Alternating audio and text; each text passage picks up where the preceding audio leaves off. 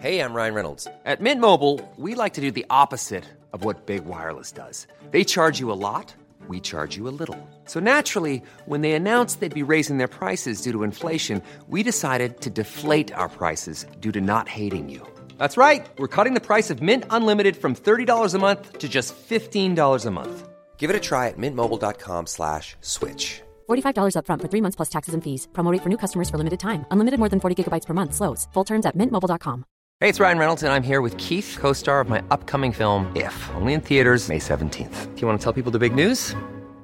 All right, I'll do it. Sign up now and you'll get unlimited for $15 a month and 6 months of Paramount Plus Essential Plan on us. mintmobile.com/switch. Upfront payment of $45 equivalent to $15 per month. Unlimited over 40 gigabytes per month. Face lower speeds. Videos at 480p. Active Mint customers by 531.24 get 6 months of Paramount Plus Essential Plan. Auto renews after 6 months. Offer ends May 31st, 2024. Separate Paramount Plus registration required. Terms and conditions apply if rated PG.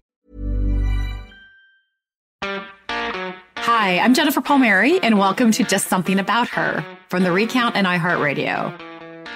On this podcast, I talk to powerful women about how they made it to the top on their own terms. Here to help me introduce our next guest is my producer, Sari Soffer. Hi. So this guest is a very exciting one. It is Glennon Doyle. She's an author most known for her recent book, Untamed. I'm actually late to the game. I just read it, but it is super empowering. It's about how, especially as women, the world is trying to cage us and fit us into certain boxes, but we need to listen to that voice inside us and set ourselves free, hence the name Untamed. This is very much the zeitgeist for, I think, women right now, and Glennon's on the forefront of that. The book that I wrote, She Proclaimed, which is a Declaration of Independence from Man's World, is like the same sort of dawning. Tell us the story, because you guys actually started talking when she released her book, or was it when you released She Proclaimed that you began talking about how to launch a book in a pandemic?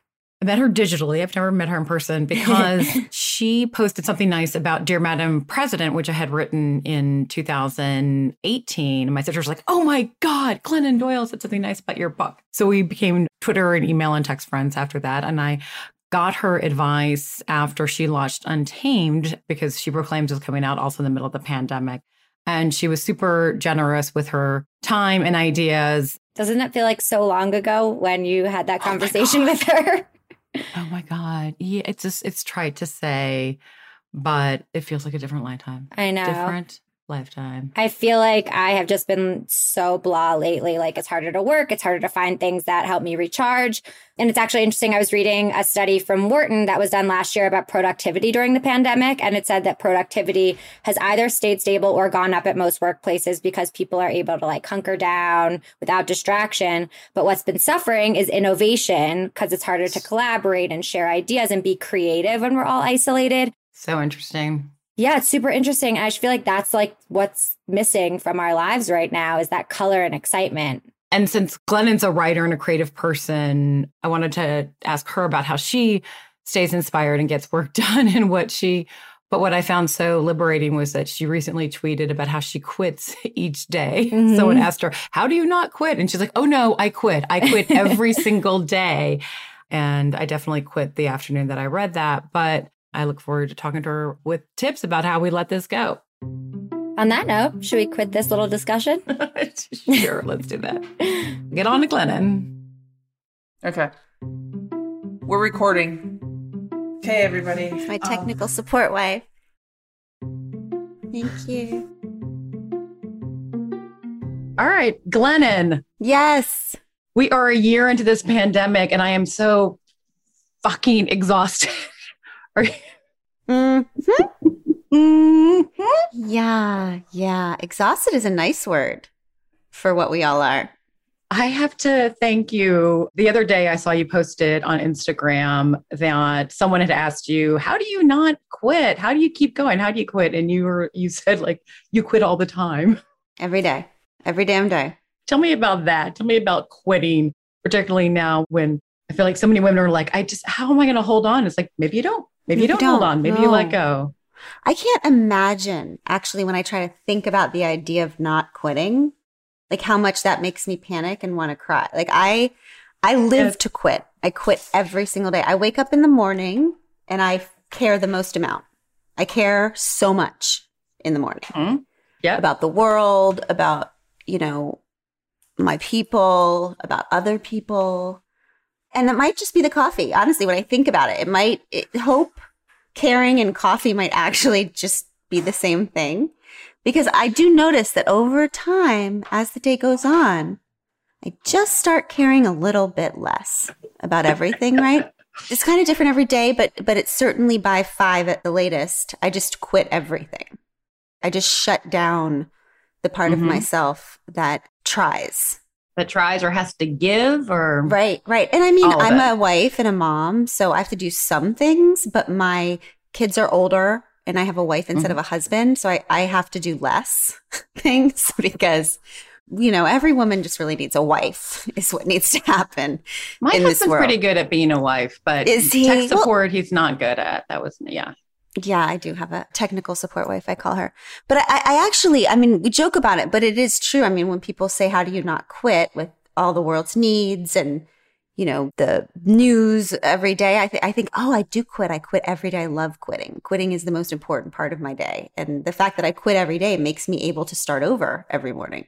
I found it so liberating. It was just, it's just the other day and I'm in DC right now. I'm here shooting for The Circus, the show I do on Showtime about politics. And I came back to my room at it was 5:30 maybe, and I was done shooting for the day. And I was like, I had the whole evening free. I should write. I should do this. And then I saw your post and I was like, no, I'm going to quit.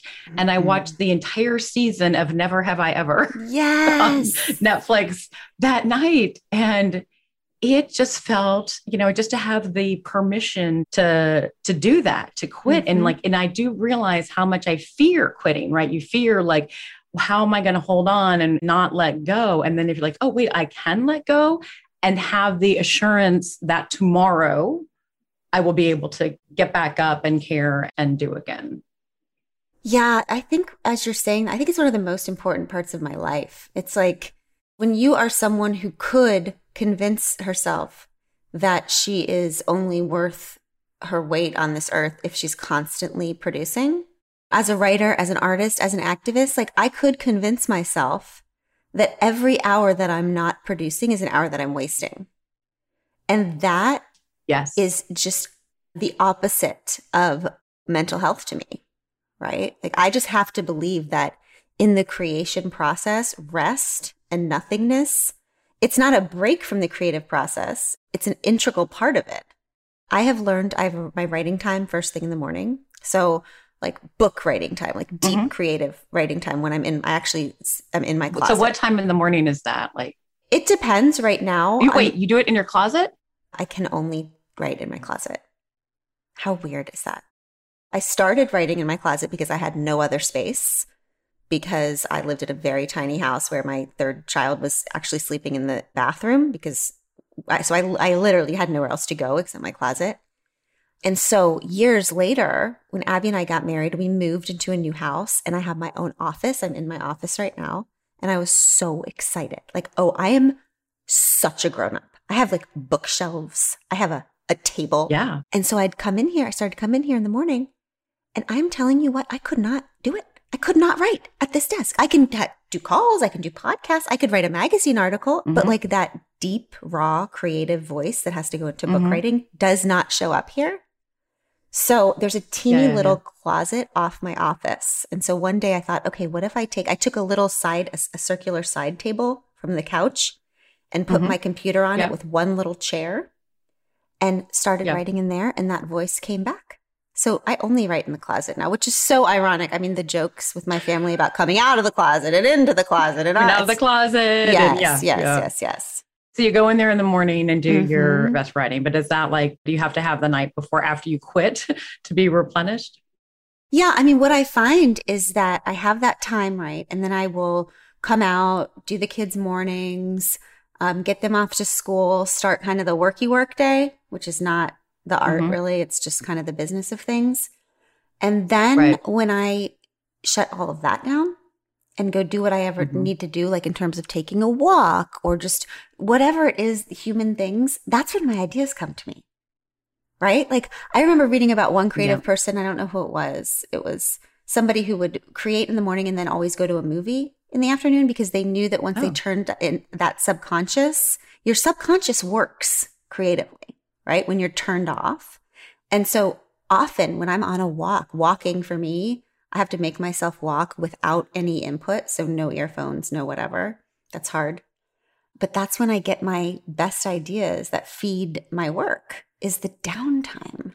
Right. But what I've learned to trust, which I think a lot of women have a hard time letting go of, you said, like, if I'm not producing every minute, I'm wasting time.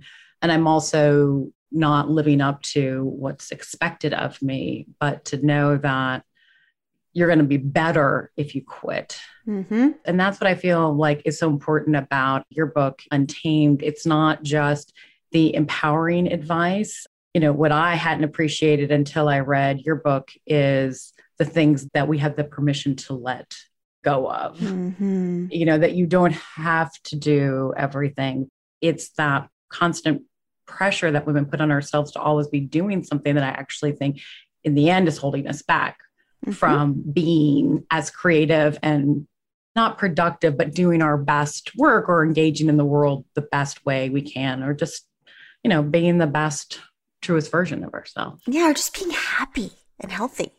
You know, like, isn't that the ultimate revenge and resistance, right? Like, yes. I mean, at the end of the day, I just want to be full of life and health and peace. And as a woman, I want to be a taker. I want to be a taker. I don't want to be just a giver. I want to be a soaker inner of all of the goodness that is down here. I don't want to measure my worth or my success based on how much I disappeared or like ran myself into the ground. Right. So, yeah, I mean, I think I've had the benefit of being someone who has had a mental health crisis. I feel bad for everyone who has never had a mental health crisis. Like, I feel bad for people who are not addicts, who are not depressed or anxious, because these people don't have the rock bottom that teaches you how to take care of yourself. Right. You know, I have struggled with addiction and depression my whole life. And so I have learned that there is only one thing at the end of the day. Like, every day I don't wake up and think, oh my God, like, how can I be my best self? Like, I don't. Every day I ask myself one question, which is like, what do I have to do today to not completely lose my shit? As a mother, as a wife, as an artist, what do I have to do to fiercely take care of myself so I don't lose my shit? Because what everyone in my life needs for me to do is not lose my shit. Because if I don't, I'm good. Right. Like, I'm good enough. I'm a good enough wife. I'm a good enough mom. I'm a good enough writer. I'm like, all I have to do is not sink this ship, right? So I know the things that keep me from sabotaging myself. Sleep, it's rest, it's food, it's joy, it's turning off. I haven't had addiction problems, but I have had clinical depression and struggle with that. And I do think, you know, that kind of experiencing loss does sort of free from this, because you know that, you know, I think some people expect that all happiness in life is going to be found in the next email that they respond to, right? If they just respond to that next thing, they're going to be fulfilled, or they're going to find validation in it. And when you go through a process where you hit rock bottom, you know that that's not actually what life. So it is sort of freeing. Mm-hmm. So you wake up every morning and you're like, what do I have to do to just get through this? What do you do if you do feel yourself slipping, though? Yeah, I mean, I'm a dramatic thinker. Okay. So I don't slightly slip. Okay. That's not a problem that I have. I go from things are fine to, oh, I forgot. I hate everything. I hate my life. Right. I hate my kids. I hate my family. I hate my dogs. I hate my religion. I hate my job. I need a new everything. I need to start over. I go straight to dramatic thinking. Okay. Right? So it's like true panic then, it seems like, where you're throwing everything out. Or just like total negativity, right? Just like, ugh. And what I have found is that all of my big thinking can usually, like, when I think I need a new job, I need a new life, I need a new house, I need a new dog, I need a new religion, what I really usually need is like a glass of water, right? Like, Glennon, you're dehydrated. Right. It's like always, and it's annoying because I like dramatic things and gesture. I will fix my life if I move. I will fix my life if I whatever. Yeah, something outside of yourself. Exactly. But there's this terrible problem about being human, which is like wherever you go, there you are. Yep. This is the one thing that I would change about the human experience. If I were to create it, but whatever. This is what it is. So what I know is that wherever I go, there I am. So no matter what sweeping dramatic changes I make, I will still be me. Mm-hmm. And so I'm stuck with myself. Okay. No matter how many New York Times bestsellers you write, no matter how many weeks you're on the bestseller list, like no matter how much success you have. Right. And is that the terrifying thing about getting the things that you thought would fix your life? Yes. Oh my God. I mean, at least when you don't have them, you can still pretend that that's the thing that will make you finally relax and have peace and have joy. Right. And then you get them and you're like, oh, fuck. What now? I mean, honestly, even like finding Abby and like falling so deeply in love for the first time and having this like amazing love story. You know, I was convinced that like that would certainly fix me. Right? Like, right. Of all the things. And so for that, you know, Abby and I laugh all the time about that initial sparkly part of love slowly fading and realizing, oh, here I am again. It's still me. Right. It's Turns out Abby married me. I mean, I think that's one of the cool things about falling in love, right? It's like you lose yourself. People talk about losing yourself. It's a joy because you're not dealing with yourself for a while. You're just lost in this la-la land. And then it's like almost like addiction. It's so interesting. It transports you someplace else. Absolutely. And you think that your life's always going to be different. And then you realize you're still you. Here I am again. Here I am. But anyway, the point is, it's the little things. It's something small. It's not a big dramatic change in your life that's going to like get you back in your better place in your head. No. Yeah. And as a matter of fact, I've started to see those dramatic things I do as almost like similar to addictive behavior. It's like ways to abandon yourself, like ways to not deal with your life. Like we call it dealing with our life, but actually they're like ways to keep yourself busy or distracted so you're not dealing with your life. It's like I have like reset buttons and easy buttons. And the easy buttons are things that I know in my personality are things that help me abandon myself. Mm-hmm. These are the things like overeating, binging, purging, the drinking, the online shopping. For me, forget it. Like I can go dead inside. And listen, I don't even have to buy anything. Just put it in my cart. Just put it in the cart. Really? It's just a numbing. I don't know. It's so weird. I used to buy a bunch of stuff and then return it all. And my dad used to call it bulimic shopping, which I was like, that's exactly what it is. For me, it's working in White Houses. Oh, tell me more, please. That's like the addiction. The addiction would be, because that is all consuming and like you can't possibly take care of anything else in your life or worry about any sort of personal development or any kind of growth in your life. Can't possibly because you're so consumed with work and no one can tell you that your priorities are wrong because what could be more important than working for a president and whatever you're doing on behalf of the president. And therefore, you can be blind to everything else in your life and not have to worry about anything. And it's like all consuming. I went in the Clinton White House and that was, I was very young in my 20s. And so got very consumed by it and then pretty destructive on the back end, right? Coming out of that, it's really hard adjustment because then you are stuck staring at yourself again. And then when I went back for the Obama years, I was much more grounded. I was like careful to not let it consume me.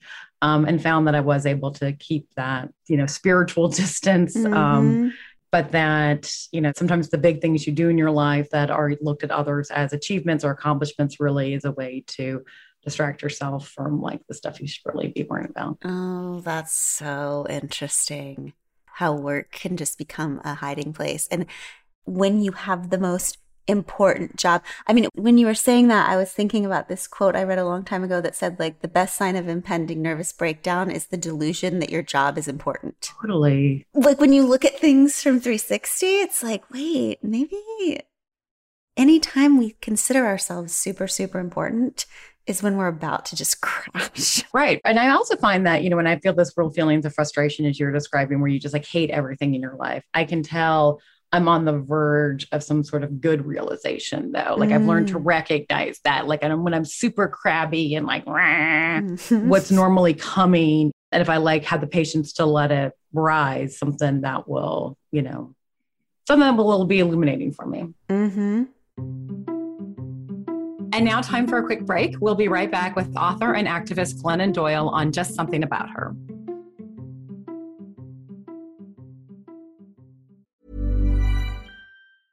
It's that time of the year.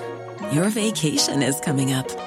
You can already hear the beach waves, feel the warm breeze, relax, and think about work. You really, really want it all to work out while you're away. Monday.com gives you and the team that peace of mind. When all work is on one platform and everyone's in sync, things just flow. Wherever you are, tap the banner to go to Monday.com. Hiring for your small business? If you're not looking for professionals on LinkedIn, you're looking in the wrong place. That's like looking for your car keys in a fish tank. LinkedIn helps you hire professionals you can't find anywhere else, even those who aren't actively searching for a new job but might be open to the perfect role. In a given month, over 70% of LinkedIn users don't even visit other leading job sites. So start looking in the right place. With LinkedIn, you can hire professionals like a professional. Post your free job on linkedin.com/people today. We're back to Just Something About Her with Glennon Doyle. We were just talking about how it's so important to quit every day in order to replenish yourself and to get through the next day. But how much of this did you learn, sort of, absorb and learn during the pandemic, particularly about getting through the day? Because it's like we have no distractions now. We are just stuck staring at ourselves and our family. Like the notion of quitting. I mean, I have never felt the need to quit more than when I'm stuck in my house all day, as opposed to run around the world on a presidential campaign or something like that. So what about it within the pandemic? Is that sort of developed? Well, I think it's a really interesting parallel. I mean, I really do think that what we're talking about is this human addiction to keeping ourselves shaken up. In Untamed, I wrote about this snow globe that I had as a little kid, and I loved it, but I hated it. It was so pretty because you could shake up the snow and it was all sparkly and beautiful. But then I hated it because it had this really scary red dragon at the center of it that I thought was terrifying. So I'd just shake it up all the time. Right. Just walk in my room, walk right over and shake it up so the dragon wouldn't be sitting there. And that's how I think about myself, all of us, right? We just are constantly keeping ourselves shaken up with work, with the food, with the sex, with the booze, with the scrolling, with the shopping, with the snark, right. With the apathy, with all the busyness. The shopping cart on lunch. Right, right. All that stuff is keeping ourselves shaken up so we don't have to see the dragons. Yes. Because what you're saying is when you feel all of that discontent coming up, that crankiness that comes along with wait, I'm working too hard. When you allow yourself to feel that and you don't plow through it, you know something good is coming. And that's because you're allowing yourself to look at the dragon, right? There's no slaying them without looking at them, right? And I think that is one of the hopes that I have during COVID, because it feels to me like a forced collective settling of the snow globe. Right. It is, yes. We are finally looking at the dragons dead on, right? I have so many friends who now are you know what? Maybe those 8 glasses of wine a night aren't my best life. Maybe, maybe I am doing too much freaking work at home, and maybe everything is falling on me and always has been falling on me. And maybe my husband's not stepping up. Before COVID, it was so easy to ignore all the cracks in our lives and our relationships. It's much harder to ignore the dragons of our relationships when they're sitting next to us for 6 months on the couch, right? And when I think about right, our communities and our nation, and how COVID has forced us to look at the dragons that have always been there. Yeah. All of the brokenness of our institutions, all of the brokenness of how we treat women's work, how it's invisible, how it's not remunerated.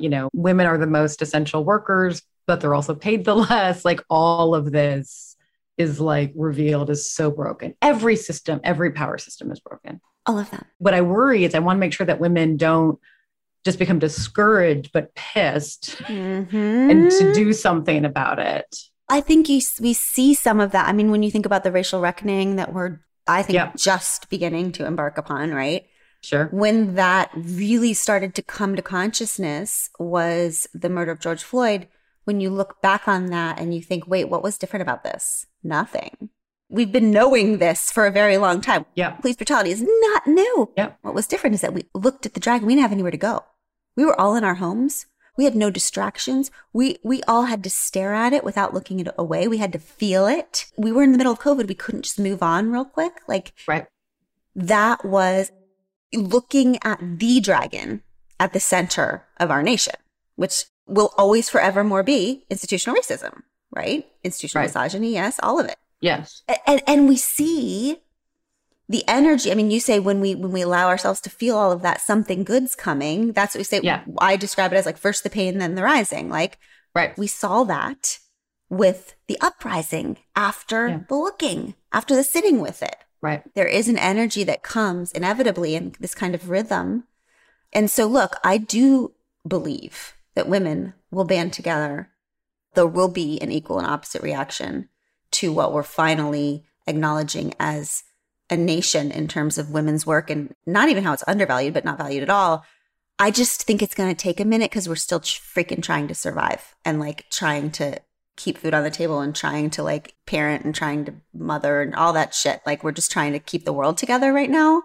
Yeah. But in a minute, Jennifer, I can feel it. There's just going to be an uprising. You know, there's like a zeitgeist of women kind of coming to the same sort of realization. I mean, in writing Untamed during years where Donald Trump was president of the United States, do you think that unleashed something in you too and how you looked at the world? Yeah, I mean, I think I've been pissed off since I was born. You know, I became bulimic when I was 10 years old.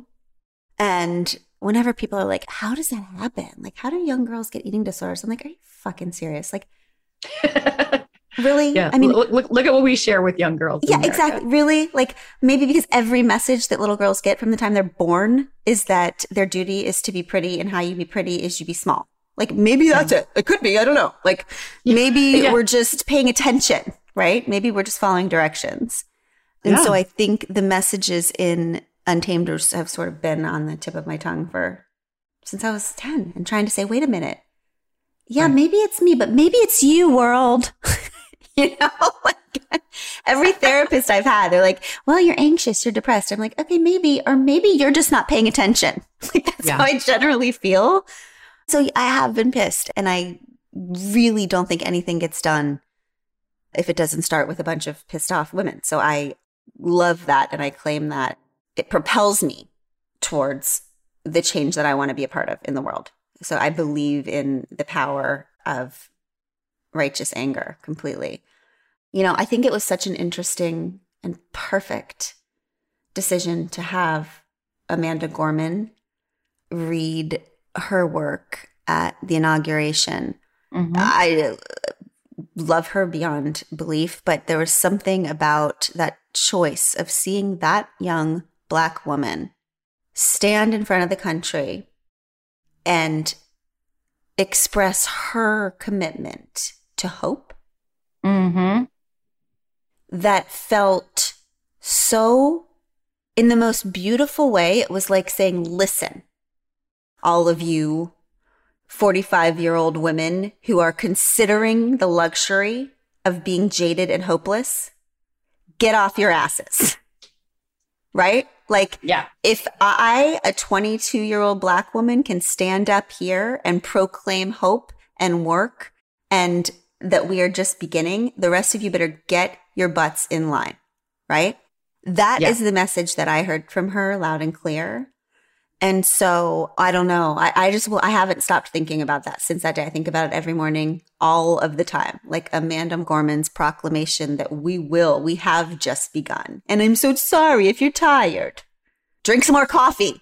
I had that, was at the inauguration thinking, I was so relieved to see the Obamas and the Bushes and like everybody come back. And it felt like you were seeing like your favorite characters from your favorite sitcom you hadn't seen in a while. And the Friends reunion. Yeah, it was a little jarring because you're like, wasn't sure I could trust it, right? I was like, okay, democracy won out this time, but it feels very fragile. And we've been given a second chance, and we are damn lucky that we've been given a second chance to make democracy work. But this is a very tenuous thing. And then she spoke, and when she said, we are not broken, we're just not finished yet. I was like, whew, okay. you are the future. And you, as you said, like you were a young Black woman. And after all America has shown you in your short life, you can stand on the inaugural podium of the United States Capitol in front of the entire country and assert that and call us to action in that way. Then like, I feel optimistic, you know, as exhausted as I am and so done with the pandemic and, you know, sort of chastened by all the challenges in front of us, right? Like if we can rally that sort of attitude. Yeah. And the Black women who keep saving us over and over again, and have to have her stand up and say, you know, I don't know. I just, you know, when the polls came out about how white women voted again. I know, right? According to a CNN poll, 55% of white women voted for Trump. That was just so unbelievably depressing, you know? And I did have moments where I was like, fuck them. Just like, we'll just follow the lead of like the organizers in Georgia. We will continue to fight voter suppression. We will get young, Black, brown, gay. We'll get all of the way that America's going to the polls, and we will just let those dinosaurs die out. That was literally my attitude. And then here comes Amanda Gorman. And I'm like, oh my God, that's so funny that I was indulging that sort of attitude for so long. Like, Jesus, like that is your responsibility. You will get your butt back in the ring. Glennon Doyle, you will keep working. Right. Yeah. Well, that is a motivating place to take a quick break here. And we'll be right back with Glennon Doyle on Just Something About Her.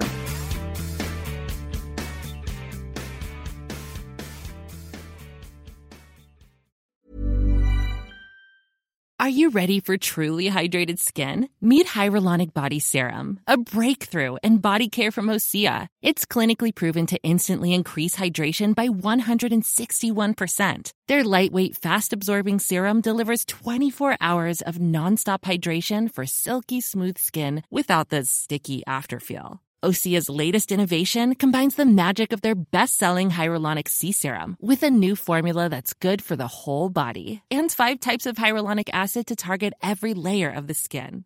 Osea is a women-founded, women-led brand that's been crafting seaweed-powered products for nearly 30 years. The best part? Everything Osea makes is clean, vegan, cruelty-free, and climate-neutral certified, so you never have to choose between your values and your best skin. Treat your skin to clean, vegan skincare from Osea. Get 10% off your first order site-wide with code SUMMER at OseaMalibu.com. That's OSEA Malibu.com, code SUMMER. Welcome back to Just Something About Her with our guest, Glennon Doyle, who is not only a New York Times bestselling author, but also the founder of an organization called Together Rising. The group organizes these events called Love Flash Mobs, which are time-limited fundraisers where people donate small amounts for individuals, families, or causes in need at particular moments. Glennon, this is a community you've built over the past decade. Tell us how you formed that community and what it's doing now. I think every word that I write or speak is really about Together Rising, right? It's like you discover this little talent you have and you're like, thank God I have something. Like I can write words. This is great. And then you start to show up and use your little talent and you think that's the thing.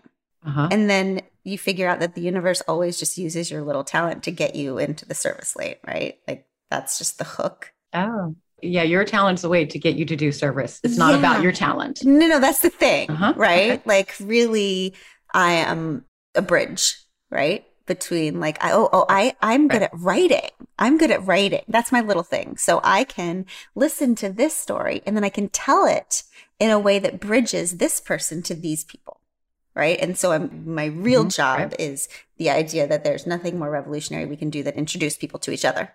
The end, right?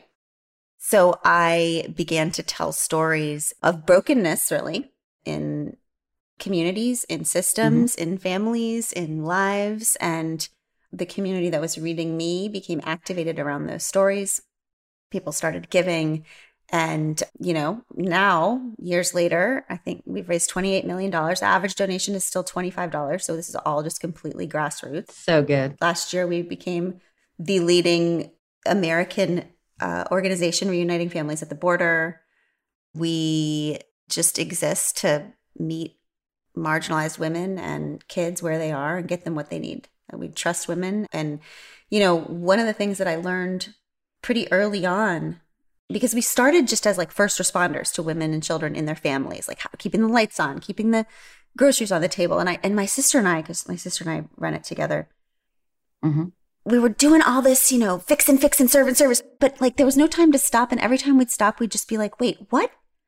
This returning question would be like, why is there so much freaking suffering? Like, why are these people who are doing all of the things they were told to do for the freaking American dream? Like, why are these people suffering so much? Why can't they put food on the table? And then one day I read this quote by Desmond Tutu, and it said, you can only pull people out of the river for so long until you look upriver to find out who's pushing them in. So that day, something about that simple quote changed everything for me. And I figured out, oh, I see, wherever there's great suffering, there's always great profit. Right? Always. And the thing is, if you're a philanthropist, which means you're just constantly pulling people out of the river, it's dangerous because you can actually become complicit with power. It's like, it works out great for them. They're over there pushing people in the river and you're just downriver pulling them out. Don't worry, I got it. I'm it's just like a little cycle. Right. So Together Rising is just the amazing organization that will always be pulling people out of the river, right? Because that's so important for people who are already in there. But then I have to take that off and put on my activist hat and just look upriver and give living hell to the people pushing them in. And so I think it's just very clearly an and both that I have to be committed to each day. Another like big point of inspiration from you, because you really do inspire and empower women so much. I'm just glad to know that you know when to quit and you like give yourself a break. And oh girl, don't worry. I was really glad to read. You had 181 unread text messages recently because I currently have 484. Good job. Texts are not the boss of us. When did this thing start where anybody could just tag us? Just, you're it. You owe me something. No. If I think of you, I'll text you. But just because you thought of me doesn't mean I'm stopping my day to text you back. No. Yeah. I was like, wow, Glennon, she just doesn't like, she has a bunch of texts, hasn't even read them. And then I was like, wow, I have 480. But thank you so much. It's been delightful. Thank you all so much. Oh, wait. So you're going to talk me through this, right? I'm going to name it Glennon and Jen. Nobody say anything yet. Don't jinx it. Some sort of miracle. It's saying 1 minute left. Abby's not going to believe this if I pull this off. It's saying finished uploading. Do you see it?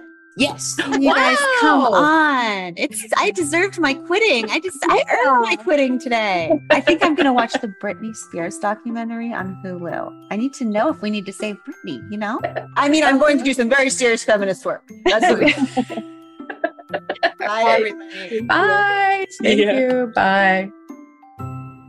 Sari, are you there? Yep. I don't know where to start. I'm dying to hear what you got out of that. So I just thought it was I had read this in her book about facing your dragons and how she was talking about the snow globe that she avoided as a child and how like the pandemic has allowed us to face our own dragons, both personally and institutionally as a country. Obviously, what she talked about with the racial reckoning, as we're calling it, from the summer, and addressing the fact that, you know, essential workers aren't taken care of in our society as much as they should be, and just all of these things. But also personally, I think as we're all looking forward towards the pandemic potentially ending and thinking about vaccines and reentering society, what we want to take with us. And we're really like staring that head on, what we want to keep, what we want to let go of, what we've learned. And I'm really feeling that lately. I mean, you were the one who pointed this out to me. I had forgotten about it from her book, that she says she's got a Post-it note on her mirror that says, feel it all. So, you know, sometimes we try to protect ourselves from feelings of anxiety or, you know, shield ourselves from a feeling of disappointment or what have you. And really, like, life is about feeling it all. And if you try to box yourselves out of emotion, look away from the dragon, you're not really experiencing life, and the dragon's always going to catch up with you. So feel it all. Wherever you go, you're always there. That's the one thing she would change about the human condition, she said. Right. But we're not going to. We're not going to. Yep. You know, when she talks about, you know, like, it doesn't even matter how many weeks you're on the New York Times bestseller list. Right. You know, success only gets you so far. It can be sort of disappointing because you thought that if you had your dream come true, then everything would be perfect, but it's not. Her take on that is, therefore, you don't have to continue to push yourself, because in the end, the person you're going to have to be with is yourself. And we have to be as comfortable, with the work that you're doing, the creative work that you're doing, but you don't have to hold it up to some kind of arbitrary measure of success. And then the quitting stuff is so liberating. And I feel just in the last few days since I read her say that, I've able to live with a little more enjoyment about soaking up the moment. We're in life, I feel like if I were God, I would be annoyed with the human race, because it's rare that the humans take time to just appreciate, wow, the world is literally a beautiful place. It's snowing outside right now, and that's a spectacular thing, and I should appreciate that. But we need to soak up more of life and not just always be producing and achieving. And that's the best lesson I'm taking from the conversation we had. There you go. It's a good place to end. I'm so excited to get this out in the world. I think people will love it. Me too.